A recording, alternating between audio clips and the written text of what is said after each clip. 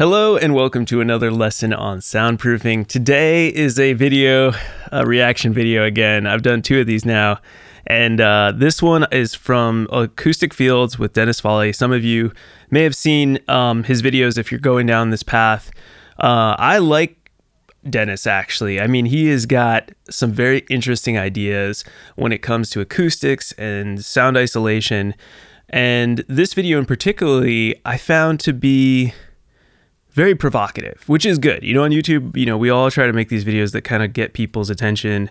And especially in the world of acoustics, this idea of the half-truth and the double wall system is really fascinating to me. So I'm going to go through what his argument and try to see where I can pick it apart, see where I agree with him, and maybe see where, maybe not necessarily disagree with him, but I think that there's more to the story that is important for viewers to understand, which is why I wanted to make this video in the first place, because I think his short video kind of just flies right through a lot of stuff, and there could be more to talk about there. So anyways, before we jump in, if you're going down this journey, I have a free resource for you. It's my free soundproofing workshop. I have nothing really to sell you. Honestly, the way I make my living is by doing high-end client projects. So I teach all of you who want to do it DIY. There's nothing there, So that's kind of what I do. And this is a 45-minute in-depth complete description of pretty much how I design and look at studios. So if you're interested in going down that path yourself, definitely check it out. It's super helpful. You can check it out at soundproofyourstudio.com/workshop. That's soundproofyourstudio.com/workshop. All right, let's jump into this reaction video. Enough talking here. Here we go. I'm going to talk about a half-truth. And this industry of acoustics is full of half-truths. Exaggeration, hyperbole, all the nonsense human beings stack on the thing. I love this stuff. Well, let's just focus on the science. So right off the bat, I mean, this is classic Dennis, man. I just love this stuff. It's good. And 18 years of phone calls with this double wall half-truth. Yeah. Let's talk a little bit about it. I probably get 5-10 calls a week from people that have used this double wall option to reduce noise transmission. So we're going to examine step by step each part of it so you get a feel for why it doesn't work and why it works at certain frequencies and not others. So we all know what it is. It's 2x4s with two 2x4 walls with an airspace. Now, all right, so he kind of goes over this quick. 2x4 walls with an airspace. Yes, that's true. You definitely need 2 layers of drywall on either side. No drywall on the inside. He doesn't really talk about that. And honestly, you can add 3 layers, 4 layers. You could not use drywall. You could use cement board. You could use lead. You could use mass-loaded vinyl. You can use whatever you want on either side of those walls. And that's where this argument gets a little crazy, is we traditionally use 2 layers of drywall just because it's affordable. I mean, I'm not gonna lie, like a lot of us out there, we don't have the type of money Dennis wants us to spend on getting great acoustics. And I agree with you. The best option, the pros, they don't do this double wall thing. They do 2 layers of concrete block filled with sand, or like it's massive. It literally is mass that you're using. So we'll get more into that here in a second. That airspace, I've seen anywhere in the literature from 1 inch to 6 inch. There's no set distance on that, which tells me nobody knows what they're doing.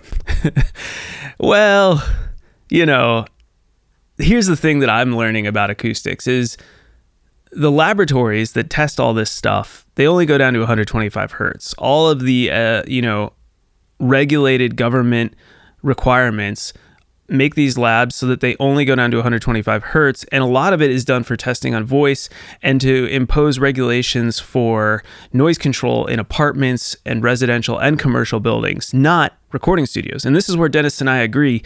There is no consistency in anything when it comes to recording studio design, which is why it's almost this black art, because the studio designers mostly are using experience. In Dennis's case, he's using, I think he has like a warehouse where he tests a lot of this stuff. I don't know how he does it, but it's super proprietary to him. He doesn't give away his secrets. He tells you about it, but he kind of always, you have to pay him if you want to get his designs and things like that. So he's definitely doing some interesting stuff. It's just all behind a curtain as well. So for me, I'm the opposite. I like to obviously share everything with you guys. If there's anything I do, I pretty much share it. Everything I've learned is already out there anyway. So I have nothing to hide and nothing to sell. So I'm looking at this from a different perspective. And I think, here's the basic idea. Here's the key thing to understand. And I'm going to make another video on this. Soundproofing is actually somewhat simple from a physical, theoretical standpoint.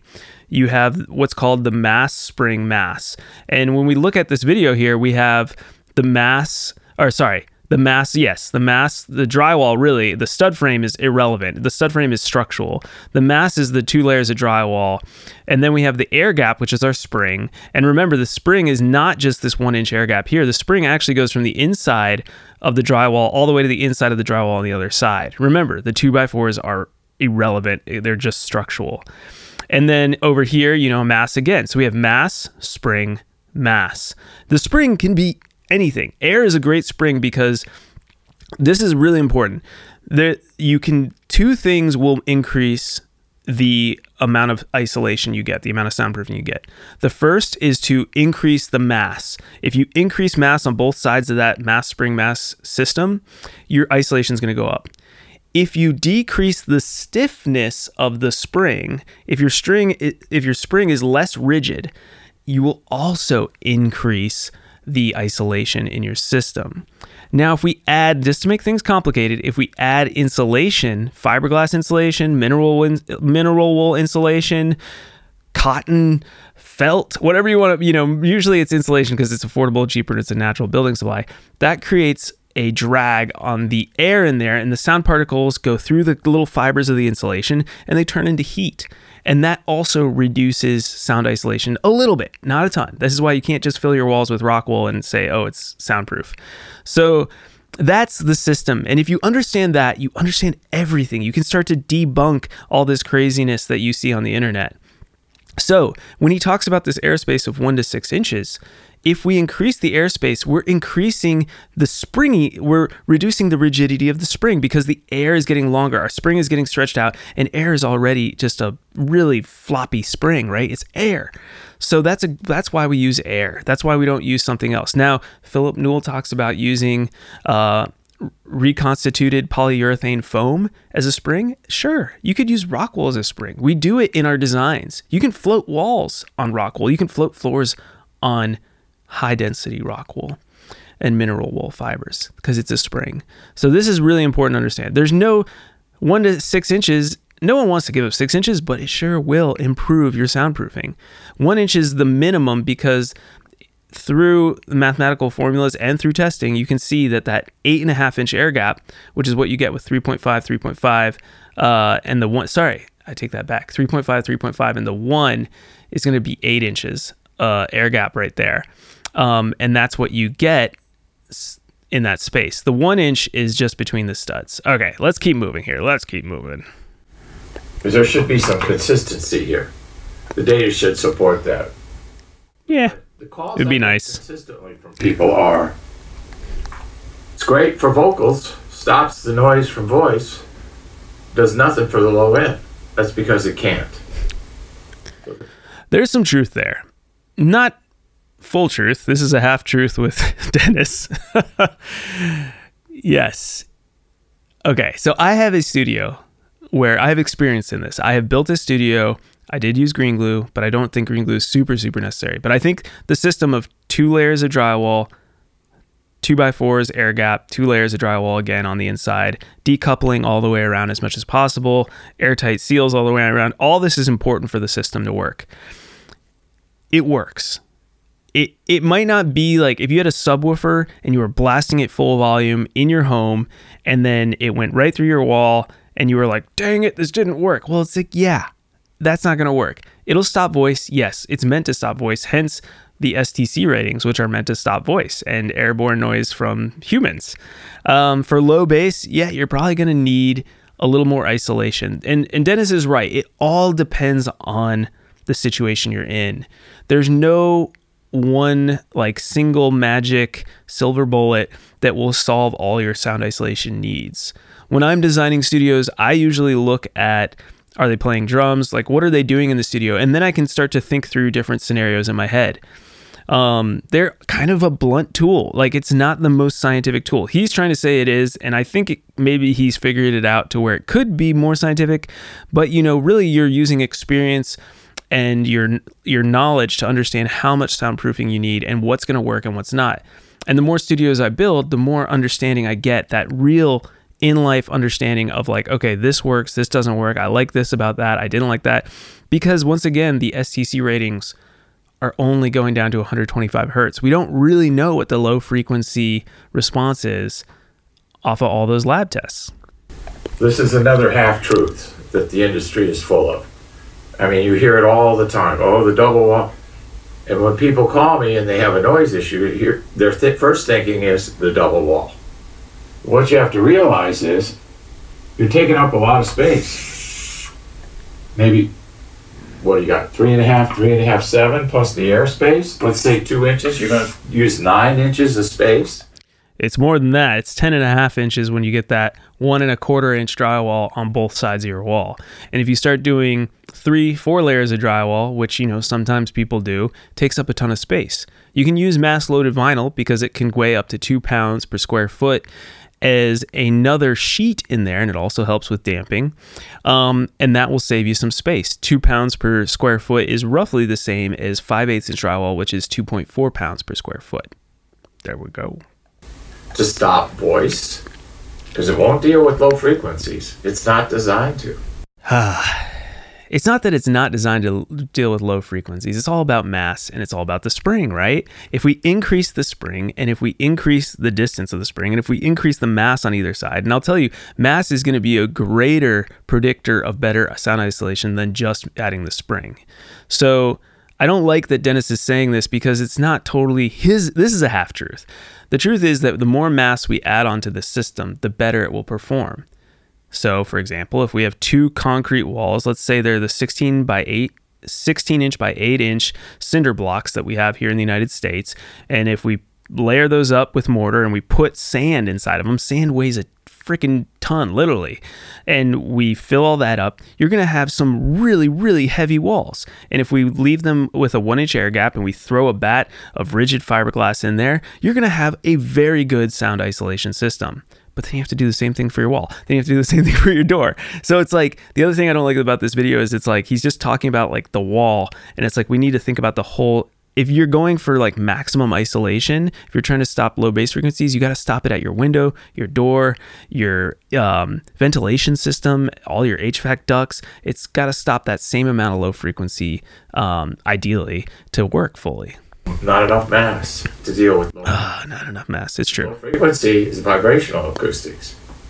And building a wall with an airspace it addresses the vibrational transmission, but it doesn't do it effectively. Okay, it was a technology developed years ago, 30, 40 years ago. It still works. Applicable today. It is. We've advanced in materials, designs, and knowledge, okay? Physics doesn't change. So, problem with this structure, won't stop energy below 125 hertz. And we can cause all the... Also, won't stop energy below 125 hertz. Not true. Of course it's going to stop energy below 125 hertz. It just has a severe drop off like all structures that try to stop low frequency waves. If you look at any absorption coefficient chart for, let's say, your acoustic panels, they'll be pretty good at 125 hertz, almost 100%. I know people don't like when I say 100% absorption, but it's true, almost 100% absorption at 125 hertz. And then you get a severe drop off. That's just the nature of physics. Low frequencies are extremely hard to absorb. And in this case, we want to reflect the low frequencies back as much as possible, which is what a really heavy concrete block wall will do. It is still absorbing and reflecting sound back in your room, thus creating sound isolation below 125 hertz. It's not true that it won't stop any energy. It's just not as effective. All the time verifying that. People use it in their home theaters. They give up 9 inches of space, 8 inches, whatever it is, and they're not happy with the transmission of the low end to other rooms in the house or neighbors or office buildings. It's true. That happens. Usage is. So Especially when we got those low subwoofers. we can treat voice in 3.5 inches. That's true You're too. going to build a wall, put 2 inches. Potentially, if it's really heavy. 4 walls. To stop voice, take 9 inches. We do it in 3.5. Because we understand vibration transmission. We know how to. All right, this vibration transmission thing, I'm like, what does he mean by that? Like vibration transmission? I mean, it's all sound is vibration transmission. Stop it. And we'll show you a graphic at the end about that. So the bottom line with this structure is it's too much space requirement and no performance. I mean, if you're going to give up 9 inches of space, you should have full frequency range of treatment, right? You should be able to cover all frequencies at 9 inches. Our carbon panel's 12 inches deep, starts at 40 hertz, goes to 6,300. So that'll give you an idea of what you can do in 12 inches. But when we're dealing with voice and low frequency, we have to be more concerned with density and mass, okay? So we use what's called the sandwich technique. It's vibrational acoustics. Remember, what we're trying to do is take a big airborne energy wave that strikes a wall, and we're going to make it come back smaller on the other side. So we have to reduce the vibration of this energy so that less comes out on the other side. So that's what our goal and objective is with vibrational acoustics. So our sandwich technique does more in less space. That's the key. Because you don't want to give up space. Our rooms are small to begin with, too small in most cases. They are too small in most cases. He's right about this. And, Dennis, I hope Dennis sees my video and doesn't take offense. I really respect him. And I think that, what he's doing is interesting. Like I said, it's totally off the cuff. It's not in the textbooks. You got to pay him to know what you're getting. So I don't know. But, some people say it's been great. So I'm not trying to hate on him at all. I just want to make sure that people that watch this video kind of read between the lines and get a different perspective on it. And so basically the small room thing is so true. We all start with rooms that are too small. Acoustically speaking, a small room, is anywhere around, even 1,000 cubic feet. Even my room, I think, is considered small to mid-sized, and I have a 20-foot by 14-foot by 11-foot ceiling height, and it's still that's considered a big room in the home acoustic world. So, we're always battling our rooms when we're in home studios, so that's just something to keep in mind. But we want to make sure that we get the job done. The nice thing about our sandwich technique is it's easy to integrate into a wood frame structure. You can see here in the graphic. Okay, so this is really where he gives you the information, a quick graphic. And I find this really interesting. So, I'm vinyl, it could be mass loaded vinyl. Philip Newell calls these dead sheets. It could be rubber, anything. It's really important. People get obsessed with mass loaded vinyl, but there's so many materials out there that perform in the same exact way. But in this case, it's a limp member that has a lot of mass but also remains very elastic. And that's sort of what mass loaded vinyl and dead sheets and all these things are. A big old roll of rubber, if it weighs enough, will act in the same way. It's like punching a punching bag, and the punching bag will sway and then come back and rock back and forth, and it absorbs that energy by moving as well as having a ton of mass at the same time. And that's the best way to think of this.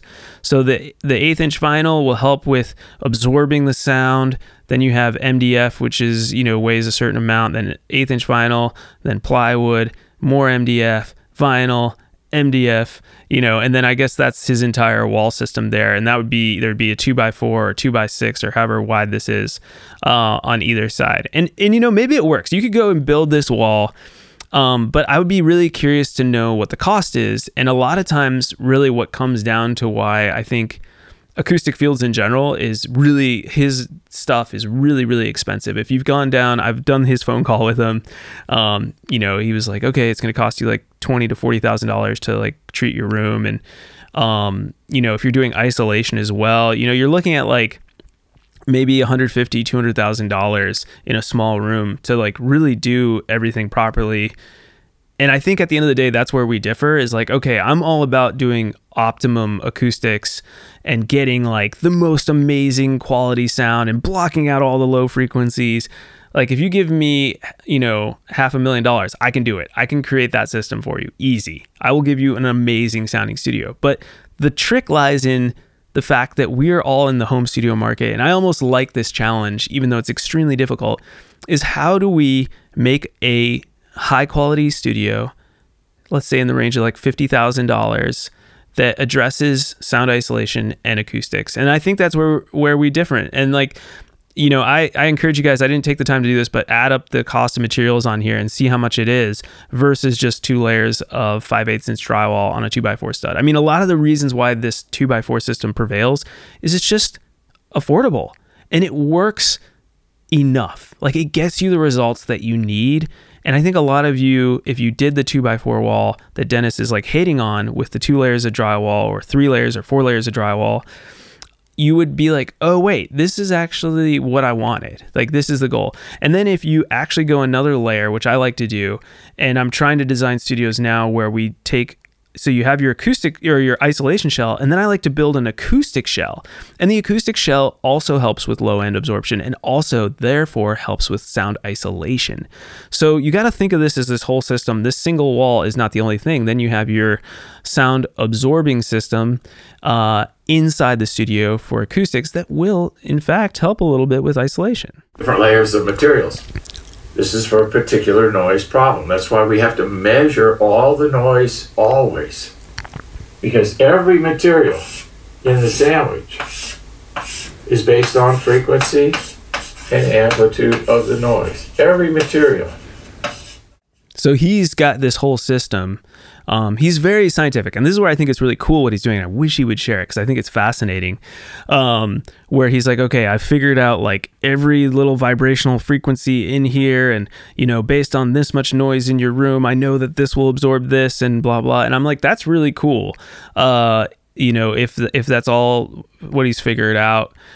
For me, I know general systems that I know work, and I have a lot of different tools that I use when I design studios, and they also work. So it's kind of like, picking your system. Do you want this like super crazy scientific surgical approach that may cost you a ton, or do you want something more like just for the people? I don't know how to describe this. More like just general, based off general construction techniques that won't cost you an arm and a leg, and I know will work. The other thing I'll say about his system that's weird is there's really not any, you still don't have a spring in there. He has a lot of mass and he's got a lot of damping, but there's no spring, which goes against really some very standard physics when it comes to sound isolation. Okay, and the way it's constructed is also a factor. If you have lower frequency noise here, then this first layer has to have a higher density than the rest of them. There's a whole science to vibrational acoustics. So that's why it's important to measure the noise first, because if you measure the noise, we're not going to waste materials, and we're not going to waste space, and we're not going to waste labor. He's right on that. So I don't remember what this graphic was for, but it was one of our projects. We have a whole series of these sandwiches that work in a wood frame. So he's got a bunch of different types. That's a little bit different. We'll just add to that density. But if it's a wood frame and you got a noise issue, this is the way to go. It takes up less space and performs better. So once again, the double wall, it works for voice, but not for low frequency. It does still work a little bit for low frequency. The industry's full of it. And it confuses people. And I get that. I understand that. Drives me nuts, confuses people. So, double wall, half truth. Stick with the sandwich technique. Okay, stick with the sandwich technique. I don't know. You can try it. Let me know how it goes. it's so hard when I've watched a lot of Dennis's videos and I like them, but it's so hard at the end of the day to be like, okay, we got to like literally invest a ton of money and try these things to see if they work, or you hire him so that, you're left with this conundrum. And I think that that's just part of acoustics. It's true. And it comes down to experience. Dennis has a lot of experience. I'm gaining experience every day, the more studios I build and the more I do this. But I know from my clients, and maybe for you too, the number one thing they say to me is they're like, Wilson, I want to keep my studio under this amount of money. And that's usually a big factor in this home studio world, because we don't need to spend, hundreds of thousands of dollars to get the results we ultimately want. And I think that's where I'm coming in, differing from kind of these guys who have been doing it professionally since the 60s, 70s, and 80s, where they had millions of dollars to build these epic studios.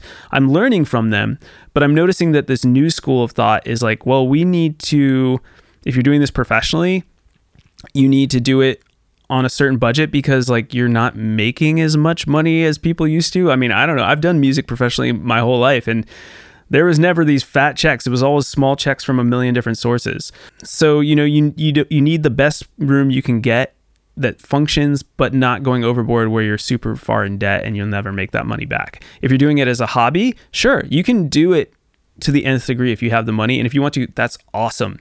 And I think that's great. But at some point you might be like, okay, this hobby's gotten a bit ridiculous, and was it really worth it? So, he's right on a lot of things. I agree with Dennis on a lot of things in this video, but I still think that the what he's arguing against is not necessarily true. There's a half truth there, that the mass spring mass system still works. It's just a matter of how much mass and how big and loose does that string get. Remember, that's the key to remember here.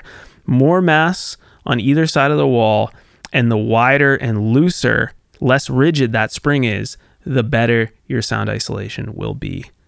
And there you go. All right, I hope you guys have enjoyed this video. It's kind of fun. I like doing these reaction videos. I think it's fun to like pick apart people's arguments and agree and disagree, and hopefully all in good fun. I never want to hurt anyone's feelings over this. If you are going down this journey and you're curious about my methods and the way I approach all this, you can go to soundproofyourstudio.com/workshop.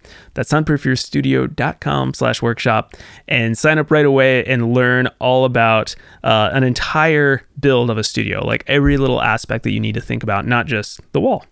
All right, I'll see you all next week with more information. I think next week I'll continue down the professional control room video series that I'm doing. So that came out today. I'm shooting this on a Monday. I'll do another video next Monday, and I'll see you all later. All right, thanks for watching. Bye.